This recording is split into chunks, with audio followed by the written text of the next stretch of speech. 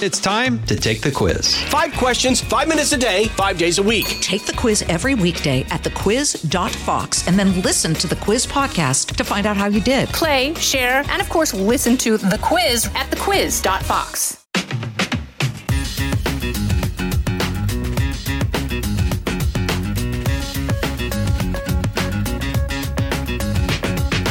Well, welcome to the Jason and the House podcast. I'm Jason Chaffetz. Thanks for joining us, giving us a little bit of your time, and I'm excited about today's show. We got somebody who's coming back on who you know, Brian Kilmeade. He does everything at Fox, right? He's on Fox and Friends. He hosts that. He's got his own radio show for 3 hours, aptly named The Brian Kilmeade Show. He has a Saturday night show on Fox, which is a big hit. And he's on the 5. I mean, he does everything. He's like the hardest working guy at Fox. Now, I've said that a lot about Sean Hannity. Sean Hannity does 3 hours of radio, does an hour of television. But Kilmeade is like omnipresent and has been for a long time. And it's because he's got a lot to say. And he's very good at saying it. And you'll be amazed. I mean, off camera, on camera, the guy's the same. He's like tenacious. He gets after it. He does not sit still well. His enemy is doing nothing. Like he can't, it's not in his DNA. He can't just sit around and do nothing. Well, he's written a new book, another book.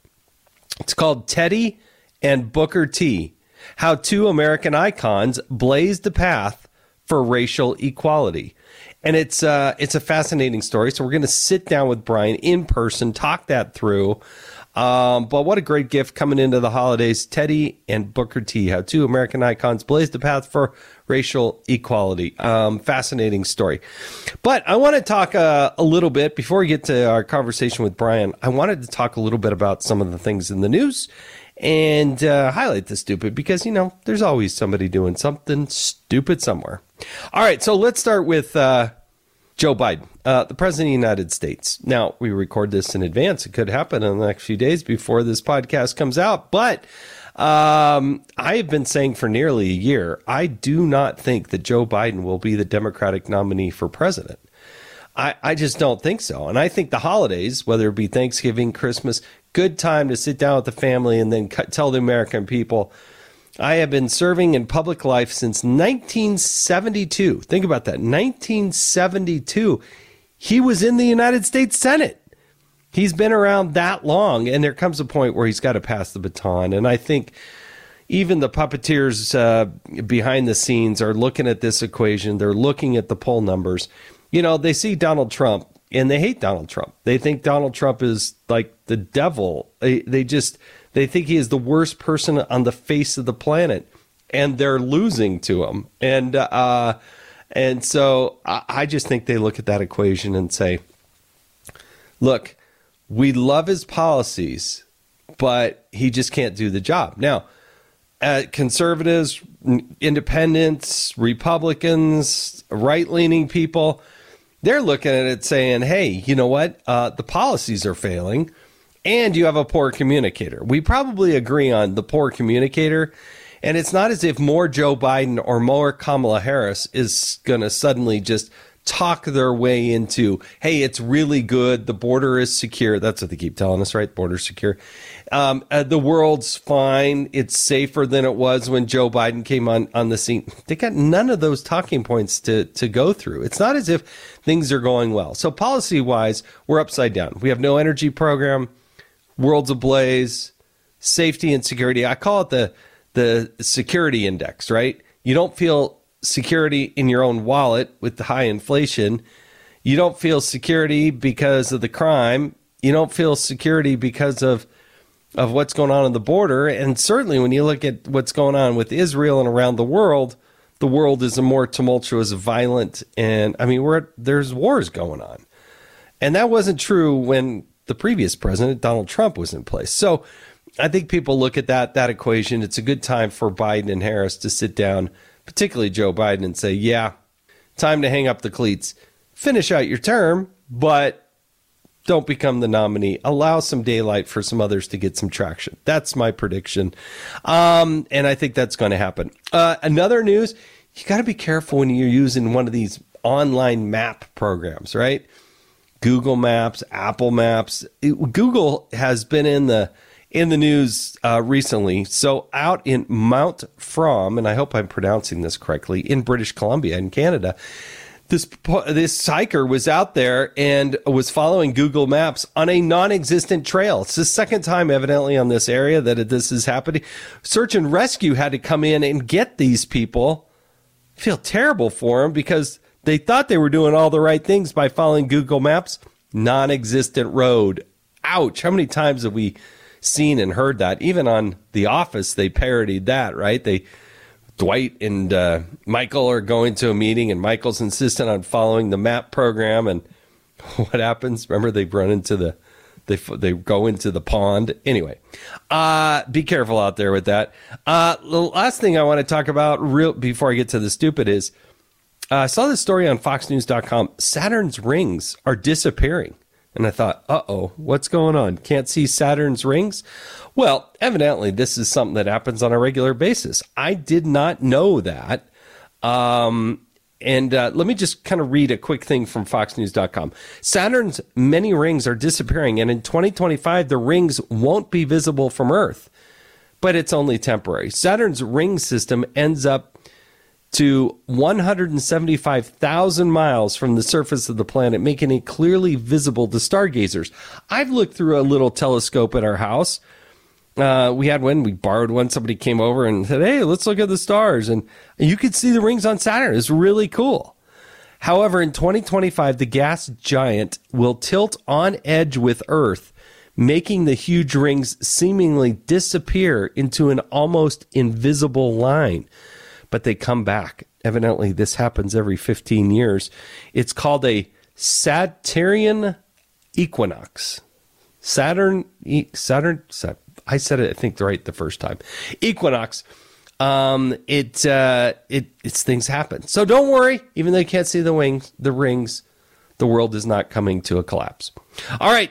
Time to move on to the stupid, because you know what? There's always somebody doing something stupid somewhere. Climate activists. And I am not going to read you the name of the people or their organization, because they don't deserve anything except getting handcuffs and being thrown in jail for a long period of time. But two people decided, this happened in Europe, to destroy a 17th century painting. Now, the valuation of this painting was like $90 million. It was painted by Diego Velázquez. And I don't know it, wasn't familiar with it, but in the art world, it's very valuable. They went up to it with hammers and just started bludgeoning this thing to draw attention to the idea that oil and gas is going to kill people. And I'm telling you, they have got to have the most severe punishment when they're going to go out and do $90 million worth of damage. You know, you go to an art gallery, go to see part of humanity. You want to be able to do so without having to go, behind glass and all these things. But what else are they going to do? Because these climate idiots keep doing these things, destroying things, interrupting people, and they think the ends justify the means. And it's just, until there's a severe consequence, not a slap on the wrist, they're going to keep doing it. That's the stupid. Don't do it. Let's put these people in jail. All right, I'm excited to bring on our next guest. He is just a wonderful guy. I relate to him in a lot of ways, not only because of the Fox stuff, but we love soccer. We just love soccer. We just think it's, fun, enjoyable. We love it. But it also ends up that Brian Kilmeade does a great deal of history. I mean, he's infatuated with history, and he's written a number of books. He's got this new book out, and it's called Teddy and Booker T, How Two American Icons Blazed a Path for Racial Equality. So, Brian, let's sit down with Brian. All right, I'm so glad that we got Brian Kilmeade in the house. We're rolling already. We don't waste time. Introduction. I mean, what about the theme music? Everybody knows who you are. Oh, okay. There's a big setup of like a 10-minute setup before we get this. Is there video? There's like a full-on band. There is a band. Oh, yes. Okay. I didn't realize that. I didn't see the size of that budget. Yeah. So what's going on? Oh, I got a big one. By the way, how well dressed are we for audio? I mean, ties are tight. Yeah. I mean, if you go to any other radio facility in America, You got shoes on. I'm wearing shoes and pants. Yes. So Yes, I mean, let's for us to be clarify. for us to be dressed this well, it's almost underappreciated because we're audio only. I know. It is kind of disappointing, huh? They can create a visual, though. All right. I got something I got to clarify, though. I did a podcast with Carly Shimkus talking about her cookbook, and she said you never eat when there's food on the set of Fox. How does and that Friends. come out? Even though I'm on the cover, right in the middle, right? She led with that. Right. The whole idea that whenever there's food on Fox and Friends, Right. but Kilmeade doesn't eat it because Pete Hegseth is a monster. I mean, that's what he does. I mean, he He brings literally his does own not ribs eat. to the set. Right. So he nonstop. And by the way, no body fat on the guy. So that really bothers me. It bothers me that Because that. because he eats. I've always given him a pinch test. I'm still old school. But Old school. Yeah. I mean, there is a body mass index scale you can get on, but I prefer the pinch. So he's in really good shape. But there's a theory. You want to know my theory? Yeah. I hate gum chewing. I don't like that noise of people chewing. You're opposed to fresh breath? Or I'm not I'm pro scope. Right? You have scope. Swish and Yes, spit? that's all we need. It's Listerine, even the medicine taste. But I hate that. That's one thing about me. My form of torture would be hearing people chew gum around me. So the other thing is when people eat and I can hear them slopping around. And I think to myself, what is worse than watching TV and hearing people chew in their ear? Plus, the other thing is people always try to talk with their mouth full. So they're eating. What do you think of it? Everybody's going to love it. Number one, oh, this is fantastic. I never thought of putting bread with a sandwich. And number two, people see the food in your mouth or you're eating sloppy. And I think to myself, what if people are like me? They can hear me chewing and it bothers them. So I hate figure it, also too. if I'm on with somebody else, I'll do the talking. It is television, and you do have to talk. You can't just sit around, eat, and So then you take agree with 45 me? seconds. Well, I eat gingerly, like take a little bite. But Pete Hegseth, I mean, And Will's not much better. no, they're like licking their fingers, Right, but I mean, America likes them more. So I must be doing something wrong. But Carly Shimkus has got a great book. I'm pretty much on the cover. You How are did- on the how did cover. I- you add a recipe? think so. I think so. They pull back something I think my mom made. I forgot which is in it, but Carly was able to go the best of Fox and Friends and go through all this Cooking with Friends and put together a book. She's a genius because I thought she was not focused on the capitalist part of society. I thought she was more focused on reading the prompter, talking about and learning about news. I did not know she was taking advantage of Fox and Friends Cooking with Friends to put together a book and make money off her job, which I don't think is right. Now, it's one of my favorite cookbooks. And the reason We're is still talking about because I'm still in it. Because Oh, I'm you're in in it. it? Oh, Yes. what did you do? Well, we have a recipe in there. Okay. It's my wife's recipe. Right. You did Yes. nothing. Yes. Now, and I got a beef, and it's not with you, Right. but with Ducey, because in his cookbook, I took a picture that's And? in the book. Yeah. And I'm not sure I got the full credit. So they didn't put your credit in the book and you Well, took the picture? I've been waiting for the royalties, and that has not shown up yet. You want to sue? Everyone else I'm is suing. thinking about it. I know who I would blame? Hunter Biden. That's it. Now, you wrote a real serious book. I mean, this is like I got it in my hands. Look how heavy this A lot of thing it's is. the pictures because we went to Tuskegee, and once we proved that we were legitimately pursuing this book, they opened up their archives, and they gave me great pictures. Got it. It was right when photography came into being. Like, he was born a slave, and he comes up, and we have photography. So you're actually seeing him. I didn't get film, which kills me, because he looks like an unbelievable speaker. By all accounts, Right. incredible. Teddy Roosevelt, too, high-pitched voice, but strong. There's one. Yeah. But to see these pictures, I was really flattering. Once they realized that we were real for the book, I did the interviews. We did an hour special. It's going to air November 5th and be archived on Fox Nation. And we went there to see Tuskegee and how it came and what it was, the original buildings, the pride they have. And they just, instead of being standoffish, they said, "What do you need?" I go, "I need better pictures." And they said, "Come on in." And that was just Okay, awesome. but let's go back. Yeah. Because you're on Fox like all the time. It's unbelievable what you do. And you've got this. I think part of what makes you so good is you got this keen interest. This like you just Perspective. naturally Yeah. like you asking questions, want to genuinely know. why did you focus on this? I mean, you've written some great books in the past. They've been wildly successful. People love them. But why this? Why these guys? Why Teddy and Booker T? I mean, to tell you the truth, I never thought I'd write something besides the sports books. And you and I can relate to that. We were soccer players. You were a football player, too. And we didn't go pro. You were much more successful than I was. I was an average Division II player who wanted to be great. And you played Division I football, right? I mean, fantastic. But you didn't go pro. So you would have been eligible, Jason, had I known you for the book, The Games Do Count. That was it. And then they said, well, Brian, you got to do another. First one worked. And I said, well, I want to prove that even if you went pro like Montana, played like us, and even in history, people in history going back to Patton, going back to actually his father-in-law and all this stuff, The Rock, that what you learn in sports, the values you learn in sports, even if you fail, which means you don't act great, if you learn from it, you excel in life. Everybody has that last game, you know? Oh, yeah. You're Tom Brady or the kid who's playing, you know. I mean, Brady could have left on top. That almost never happens. Right. Jordan could have left on top, came back with Washington. But how many people leave like Strahan?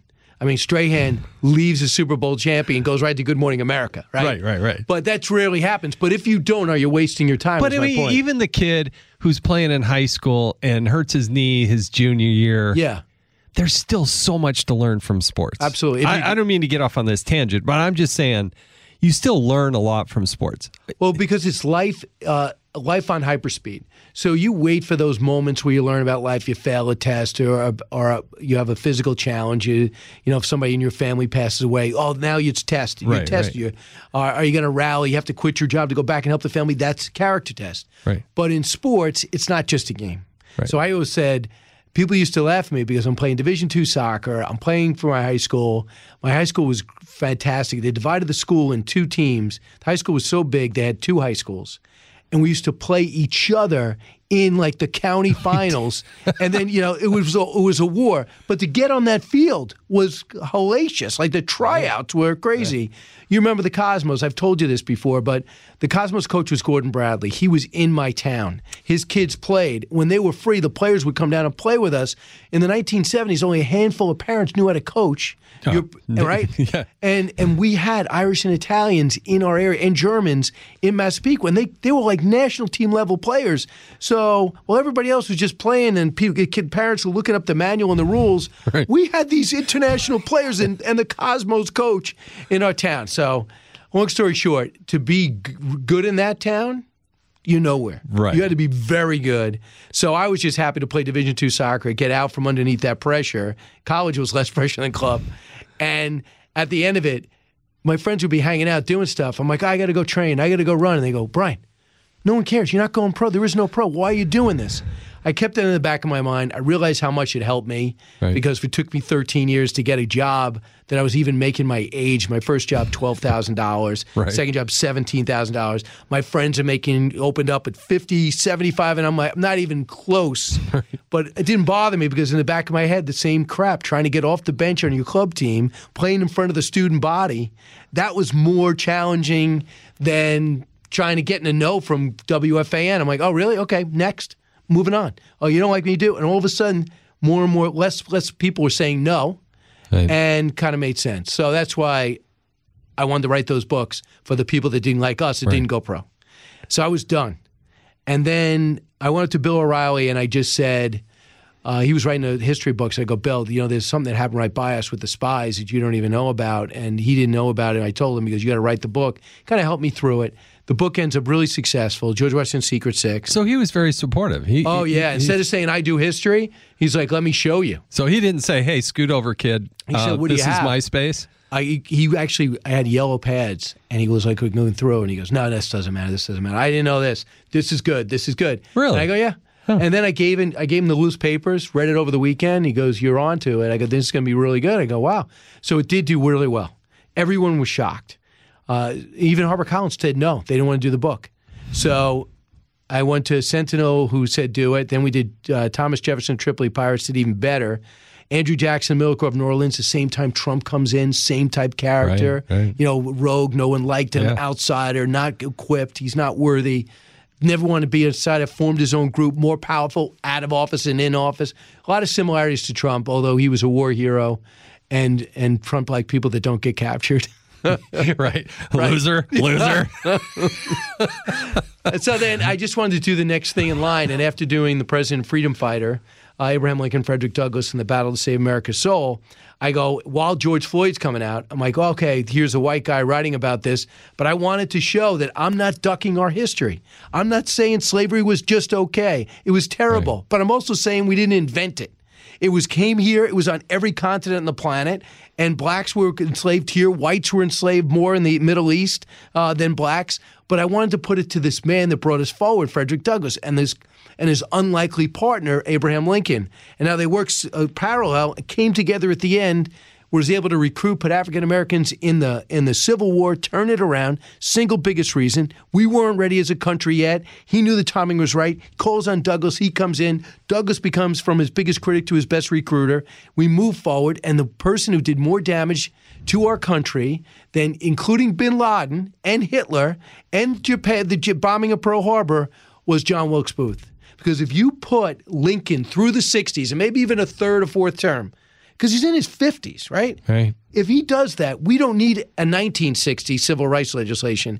As difficult as it was and would have been, right. He had a vision for the South. Flood with teachers, flood with housing, flood with occupations and jobs. Would it have been resentful? Absolutely. Were the Confederates unwilling to make a change? True. Were visions about different race in America dug in? Absolutely.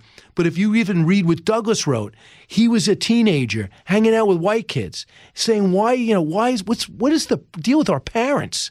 We look at each other equally. He goes, yeah, it'll take a generation for us to get through it. You know what you're talking? 1840s. Right. So we had to get that out of our system, and we had to get rid of these stereotypes. So who brought us? Those two guys. Who took over? Brought me to Booker T and Teddy Roosevelt. You're listening to Jason in the House. We'll be back with more of my conversation with Brian Kilmeade right after this. Fox News Radio on demand on the Fox News app. Download the app and just click listen. When you swipe left, you can listen to your favorite Fox News talk shows live. Swipe right for the latest Fox News Radio newscasts on demand. Fox News Radio on the Fox News app. Download it today. I mean, it's a fascinating story. I really do look forward to reading this. But what was the genesis of, like, where did this come on your radar and say, hey, yeah, this hasn't been written. Right. No, nobody's done this story justice. Was there something that happened? Yeah. I was looking for a story. It was before the pandemic. It was actually before Frederick Douglass. I read Up From Slavery. And it was Booker T. Washington's autobiography. And I'm looking at this, reading this book, and I was stunned. Can you imagine being 9 years old? You get called to the house, you're a slave, and a Union soldier opens up a paper. He realizes later is the Emancipation Proclamation, and he sees his mom crying, and she puts his arm around him. Doesn't know his father, never did. Right. Him and his brother said, we are free. And then they stop celebrating and go, what do we do now? Yeah, what do you do? Right? So you've raised that way. Think about that. That's your only world you've lived in. White guy people don't know. This is what DeSantis was getting at. White people don't know how to do anything. The black people have all the skills, no education. So he was saying when slaves come out of slavery, they have skills. He didn't say it was good. Right. He didn't say it was good. What he's saying is they have skills. And how does Booker T. Washington realize that right away? They almost felt bad. Like, we're leaving. Like, what do I do? It's like, I don't know what we're going to do. And in their case, they lace up the wagon, they go to West Virginia. And he, as a kid, who just thirsted for education without one. He would be in the salt mines, claustrophobic, with his brother at 10, 11 years old. Wow. But in his mind, you know how they talk about power of positive thinking? You probably do this. Visualization. You want to be in Congress. Right. Visual Jason Chaffetz in Congress. How's it going to happen? You don't know anyone in politics. How's it going to happen? All of a sudden, you overhear somebody in a cafe, and you realize they're brothers in politics. You go up and you introduce yourself. Next thing you know, introduce your brother. That person's getting out. That seat's open. How did that happen? I got lucky. No. In your mind, and I believe this, you want it to happen, and you're bringing this to you. He wants an education. He hears people talking about, how different schools to go to. He's begging to go to school. And then one day he meets up with his friends, and they go, I'm quitting. What are you quitting? I'm quitting. This woman is she's a horrible person. Nothing I do pleases her. I'm basically a housekeeper for her. I never do anything good enough. He goes, what do you mean you're a housekeeper? He goes, they need somebody? So he goes in there, he meets him, goes home, goes, can I quit and do this? She goes, yes. You know what that person is? Just wanted things done right.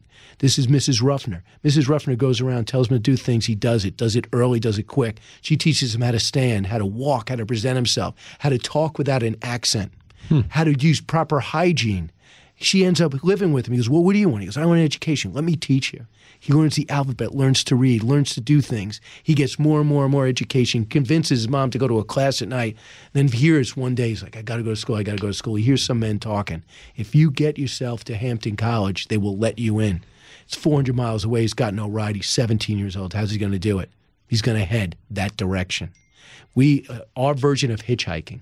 Right. Wagon to wagon to walk, to wagon to wagon to walk, runs out of money, goes to the docks, tries to earn more money, gets it, arrives at Hampton College. I look at him and they say, this is in his book. And then the follow-up, they look at him and say, what are you doing? He goes, I like to be a student. He goes, not like that. You know, you've got to show me some promise. He's like, I want 400 miles. I don't want to hear it. He goes out, comes back the next day, looks a little better. He has to get a shirt, goes, works a little more, gets another shirt, comes back. And they go, why do you keep coming back? What are you going to do? He said, I really want an education. He goes, well, why don't you just clean that classroom? Well, guess who knows how to clean? He cleans the classroom. He goes, who helped you? He goes, so she watches him clean another one. So then they clean every classroom together. She goes, you're our janitor. You can go to school at night. He goes to school at night, emerges as the best student they ever have, comes out, graduates. They ask him to come back and teach night school. He does. General Armstrong, white guy, who's never listed as white or black. He doesn't list people in his autobiography as white or black. I had to go look him up. General Armstrong loves him. He says the best man I ever met, war hero. Comes back and he goes, he gets a letter from people in Alabama. They want the black vote in Alabama. So how do you do it? The guys go, I need a college. He goes, all right, we'll give you a college if you get your black votes to vote for me. And they vote for this guy. The governor turns around and goes, like, what do you need? Need that college. Well, I'll give you $10,000. So they call up Armstrong, the best HBCU around. They go, who do you got? He goes, I need a white guy. He goes, I got a black guy. He goes, it's Booker T. Washington. He goes, I need a white guy. He goes, he's 24 years old. When you see him, you'll understand. He shows up. He's got the job. Stops home, goes there. Can't wait to walk into this college. You know what it is? It's a small shed with a leaky roof. He's got 2 weeks to get students, get his daughter. He loses the money. That ends up being Tuskegee, hundreds of acres. It costs. He's got 3,000 students. He went from 30 to 1,000 to 1,200. He uses his influence and time to go get Andrew Carnegie, Mellon, J.P. Morgan, Rosenwald, who ran Sears. They hear his story. They want to help. They know about racism and equity. They want to make America get better. He taps into that, brings it back. And he makes the beacon of education. But he makes sure that every graduate learns a trade. Not enough. And by the way, the black parents weren't happy. They go, no, my kid's going to be an academic. He's not going to use his hands. He goes, no, your kid's going to use his hands because it's going to be very hard for them to get hired. They got to get agriculture. They're going to be an architect. They're going to be into brick making, construction, blacksmith, whatever it is. Everyone learns a trade. And guess what they do? They build the school at the same time. And the women are the seamstress, and they learn the skill, and they become teachers too at a time in which there was a huge problem with men and women too at that time. Right. I mean, it's still It's just one guy born a slave. Yeah. When I read that, to answer your question, I go, well, who was all over that story? Teddy Roosevelt. And I start tapping into Teddy Roosevelt people on Long Island. They go, absolutely, there's a great relationship. And I start seeing some pictures. I go, I got my combination. And then one of the quotes was just perfect. Booker T. Washington said, no man outside of Lincoln has done more and took more interest in the black race than Teddy Roosevelt. I go, I'm validated. That's interesting. I mean, the book is called Teddy and Booker T, How Two American Icons Blazed a Path for Racial Equity. So what was... Equality, not equity. Equality, sorry. Yeah. Equality.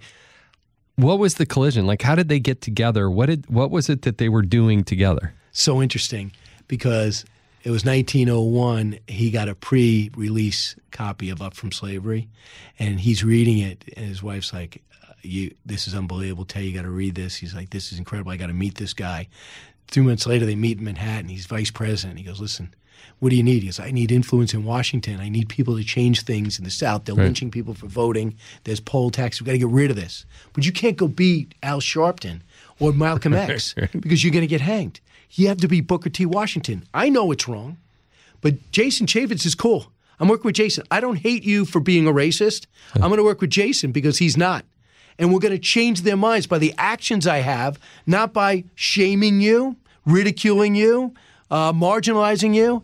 You are a victim of the society in which you were brought up, but I'll change you by seeing this school thrive. The preconditions that whites are smarter than blacks we know is folly. But if you grow up hearing that, you might think it's true. Right. Like a guy like Benjamin Franklin thought that was true. The smartest man ever, then grew up and go, what are we, crazy? He became the ultimate abolitionist. So they started helping. So it turns out they were supposed to have a first meeting in Tuskegee. McKinley shot, gets killed. He becomes president. He goes, sorry, we have the letter. Sorry, Booker T, I got to put off I got to put off our meeting. I'm president. He wrote him a letter saying, I'm a little busy. Yeah. And he goes, but we're going to do this. You're going to be my partner. So he ends up being a partner. He goes, I want you to give me the best judges, postmasters, the best dock masters, everything. Don't tell me the color. Don't tell me about the color of their skin.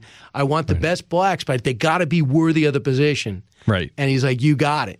And they become nonstop. And there's William Crumb's story and the Cox story of him sticking up for female African Americans in the South that they want to get rid of because they don't want a person of color in that spot. He's like, no, I'm the president. He stays. And Booker T would stay in the South and do all this.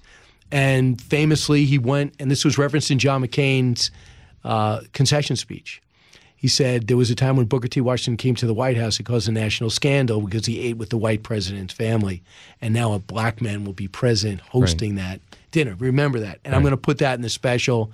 And like if we do stuff on TV, I'm going to roll that in because that's how much it meant. It caused a national scandal just because a black man ate with the white president's family. But Teddy Roosevelt, whose mom was from the South, whose brothers fought the Confederacy, he thought nothing of it. He goes, hey, why don't you come eat over and then we'll have a meeting. Yeah. Somebody looks at the guest book and says, who did he have as guests? It becomes a national scandal, the most horrific headlines you've ever seen in your life. And they had to take their relationship down underneath because obviously on certain things, America wasn't ready. But they didn't say, I hate America. They said, America's got to make some progress. Not the America that's perfect, the America I'm in the period in which I lived. They weren't taking down statues of the founding fathers. Right. So that also gives me a perspective. It's just so maddening to see people judging people who lived back then on the values that we supposedly have now. Right. Now, go back to the time when you actually went down there. What there's no replacing just physically being there. What did you learn? Like, what did you feel? Number one, we have great resources in terms of guests when it comes to. I don't want another George Floyd thing to happen. I don't want another Kaepernick thing to happen. But if race becomes the number one story again, you got such a perspective on that school and what Booker T. Washington dealt with and how we are on our worst day. We're better, so much better than every other country. Right. Most successful multicultural country in the history of the world. What I found is the actual buildings that were built with bricks that he made on his own kiln. In his own kiln, 3 didn't work. He had to cash in his watch to buy another 4th kiln. Thankfully worked. And those bricks that were so valuable, he was able to sell as well as make buildings. He's a genius. Because he said, why am I buying bricks? All we do is use bricks. Why don't I make my own? But he didn't know how hard it was. So he ends up doing it and then donating it to the white part of Alabama, of Tuskegee. He'd go, guys, just go to the town. They would see a wagon, courtesy of Tuskegee.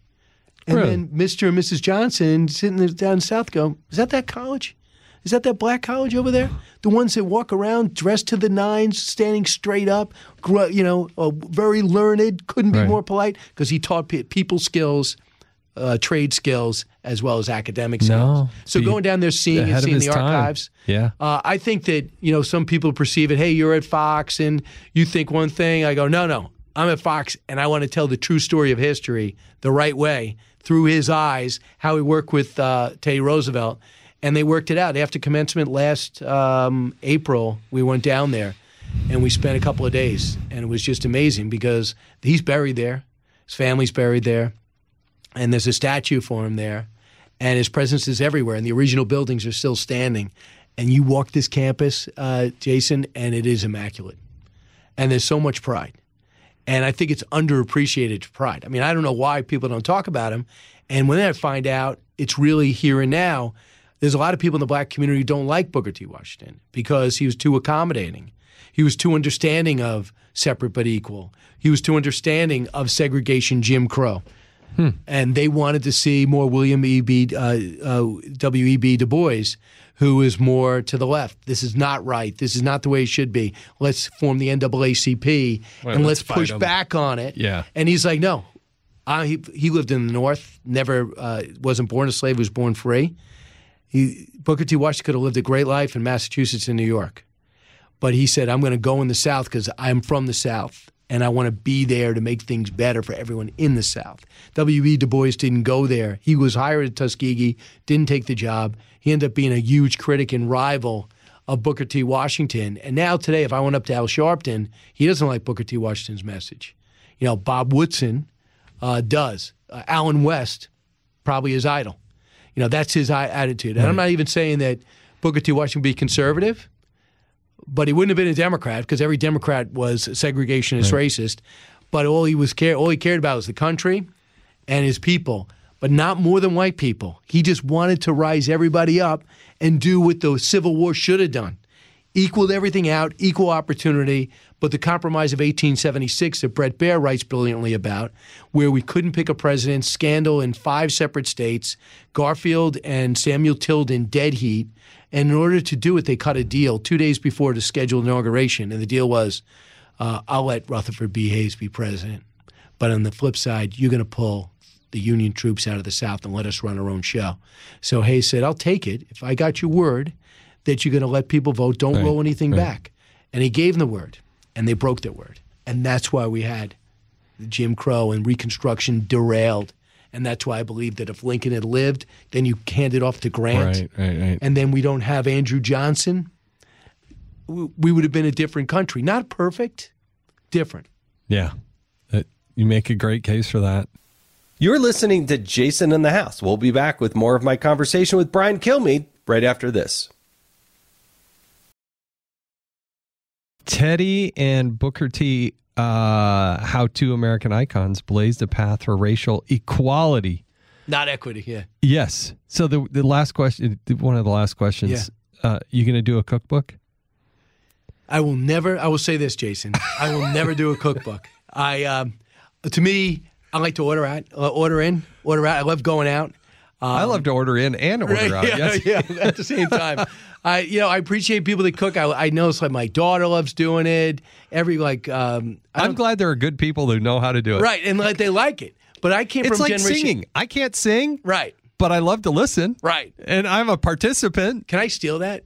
Sure. Because I stole a line from the great philosopher Brett Eldridge.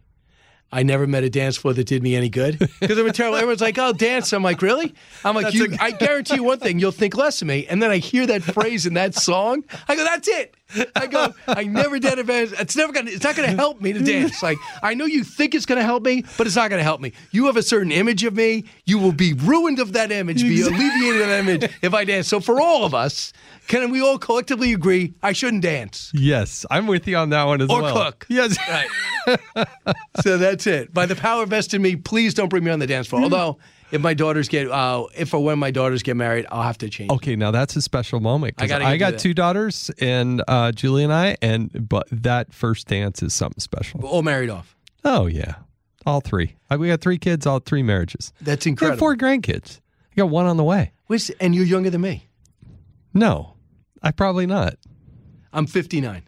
Yeah, I'm a little younger than you. Yeah, that's incredible. Would you get married at 8? Well, I've been married 30, I got to get this right, 32 years. Oh, okay, 30.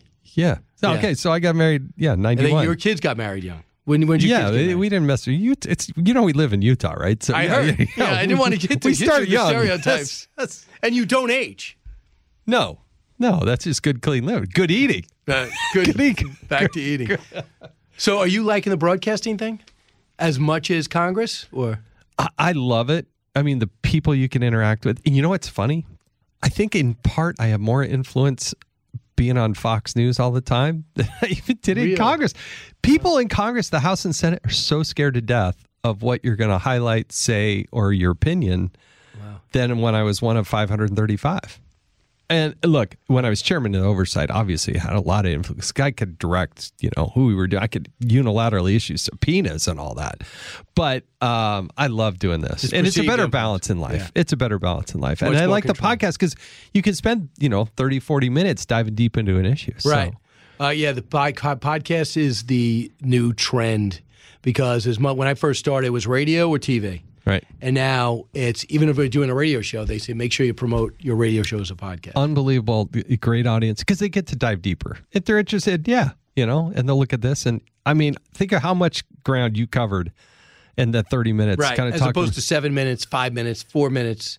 That's what 2 we do minutes, on TV. Yes. Yeah. So yeah, it's going to be interesting because it's going to save me because with this news cycle right now, I've never seen anything like it. So I don't know how much I'm going to be promoting this on TV or my events.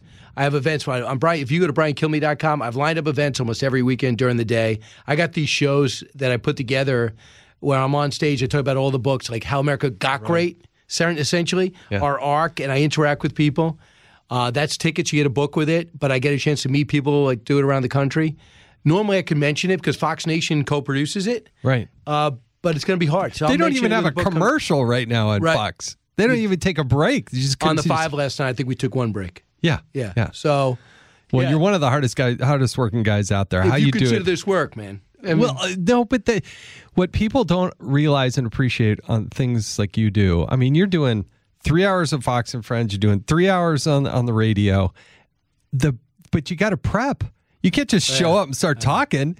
The amount of stuff you have to read, digest, consume, understand, and then be able to succinctly talk about it that's amazing. It's a great thanks. Yeah. And the most fun, arguably, is Saturday. Now we've been going live for your last Saturday month, show. Yeah. To have a chance to do your own thing for an hour. You get great guests on there. I saw Peter Brady on there the other night, a couple of weeks ago.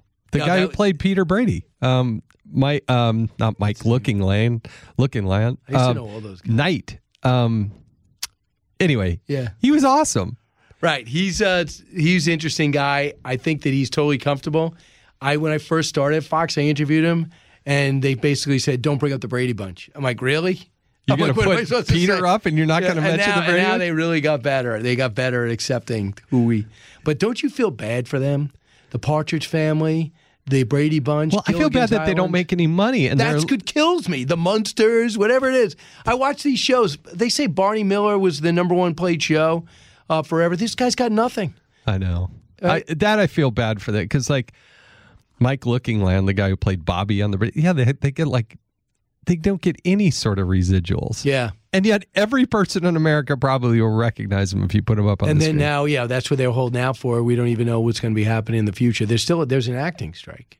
I look at television. I don't know where it's going.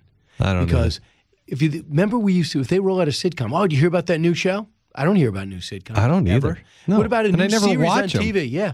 Never watch on regular TV? No, and I wait on my wife and I, whether it's Prime or Netflix, we wait till the whole series is done because then we want to kind of binge it.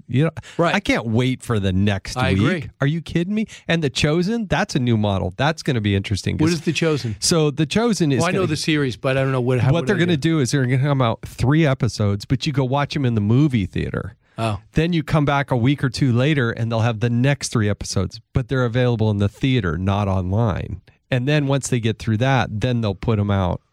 That's a different model to try to drive people into the movie. When's the last time you went to a movie in the theater?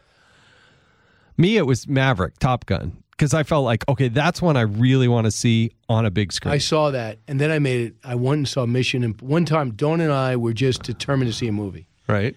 And I already saw Oppenheimer. So she's like, great. What else? Mission Impossible. I'm the guy, I never know. You know when they subtly tell you what happens and there's this great revelation? I never understand it. I'm like, what just happened? Like, why are they happy? So I thought, totally a waste of time. Mission Impossible. It looks like it was about 40 minutes too long. Yeah. But I am a huge Tom Cruise fan. Well, I appreciate his work ethic. I appreciate he's a great actor. movie star, I think, of at least my generation. Yeah. I feel like, He had that period. But you're of time much older than I am. Maybe you have somebody else. Right. I know you're a big Jane Fonda fan. Yes. Electric Horseman was probably one of your favorites. I've never seen that, but It's new. It's back out on Netflix.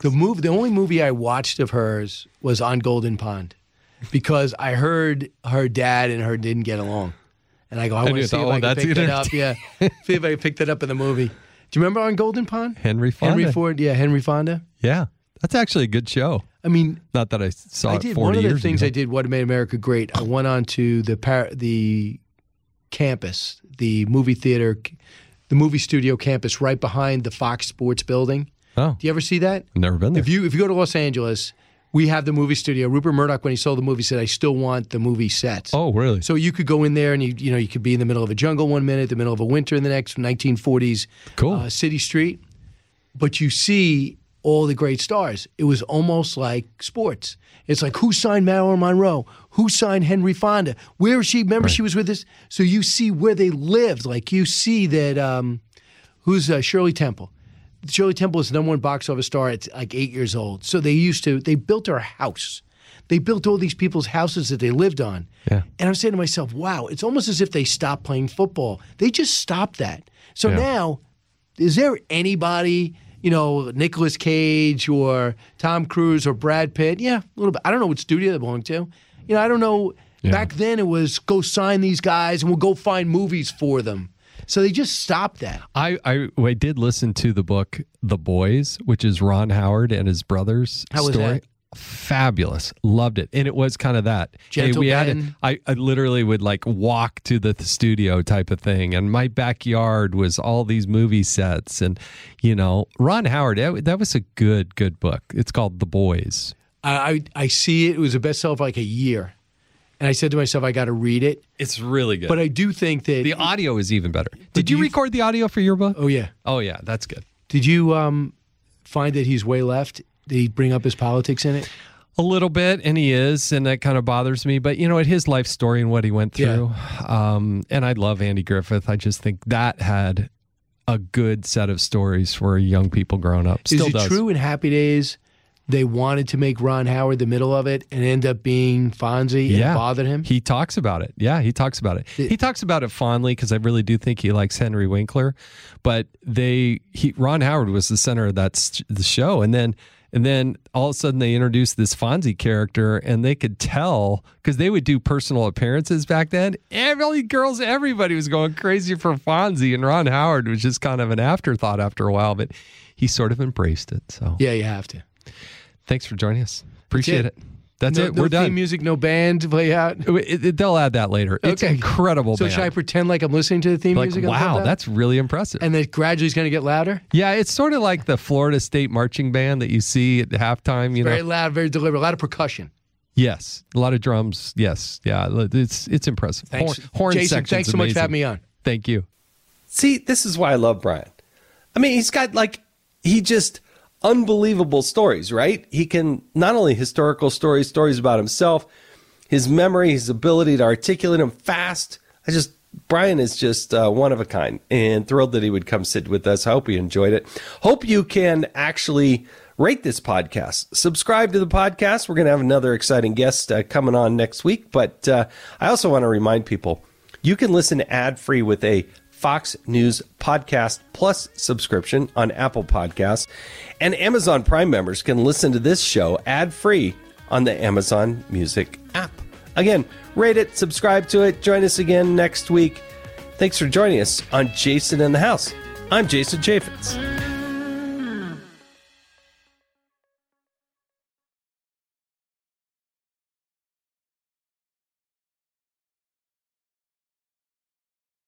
I'm Charles Payne. Listen to my Unstoppable Prosperity podcast so I can get you making money right now. Whether stocks are hitting new all-time highs or in free fall mode, opportunities abound. So why are so many potential investors still sitting on the sidelines? In a new season of my podcast, I'm going to get you in the game. After 38 years on Wall Street, I'm ready to impart some lessons and get you invested in the greatest wealth-generating machine in history. Listen anytime, everywhere at foxbusinesspodcast.com or wherever you listen to your favorite podcast.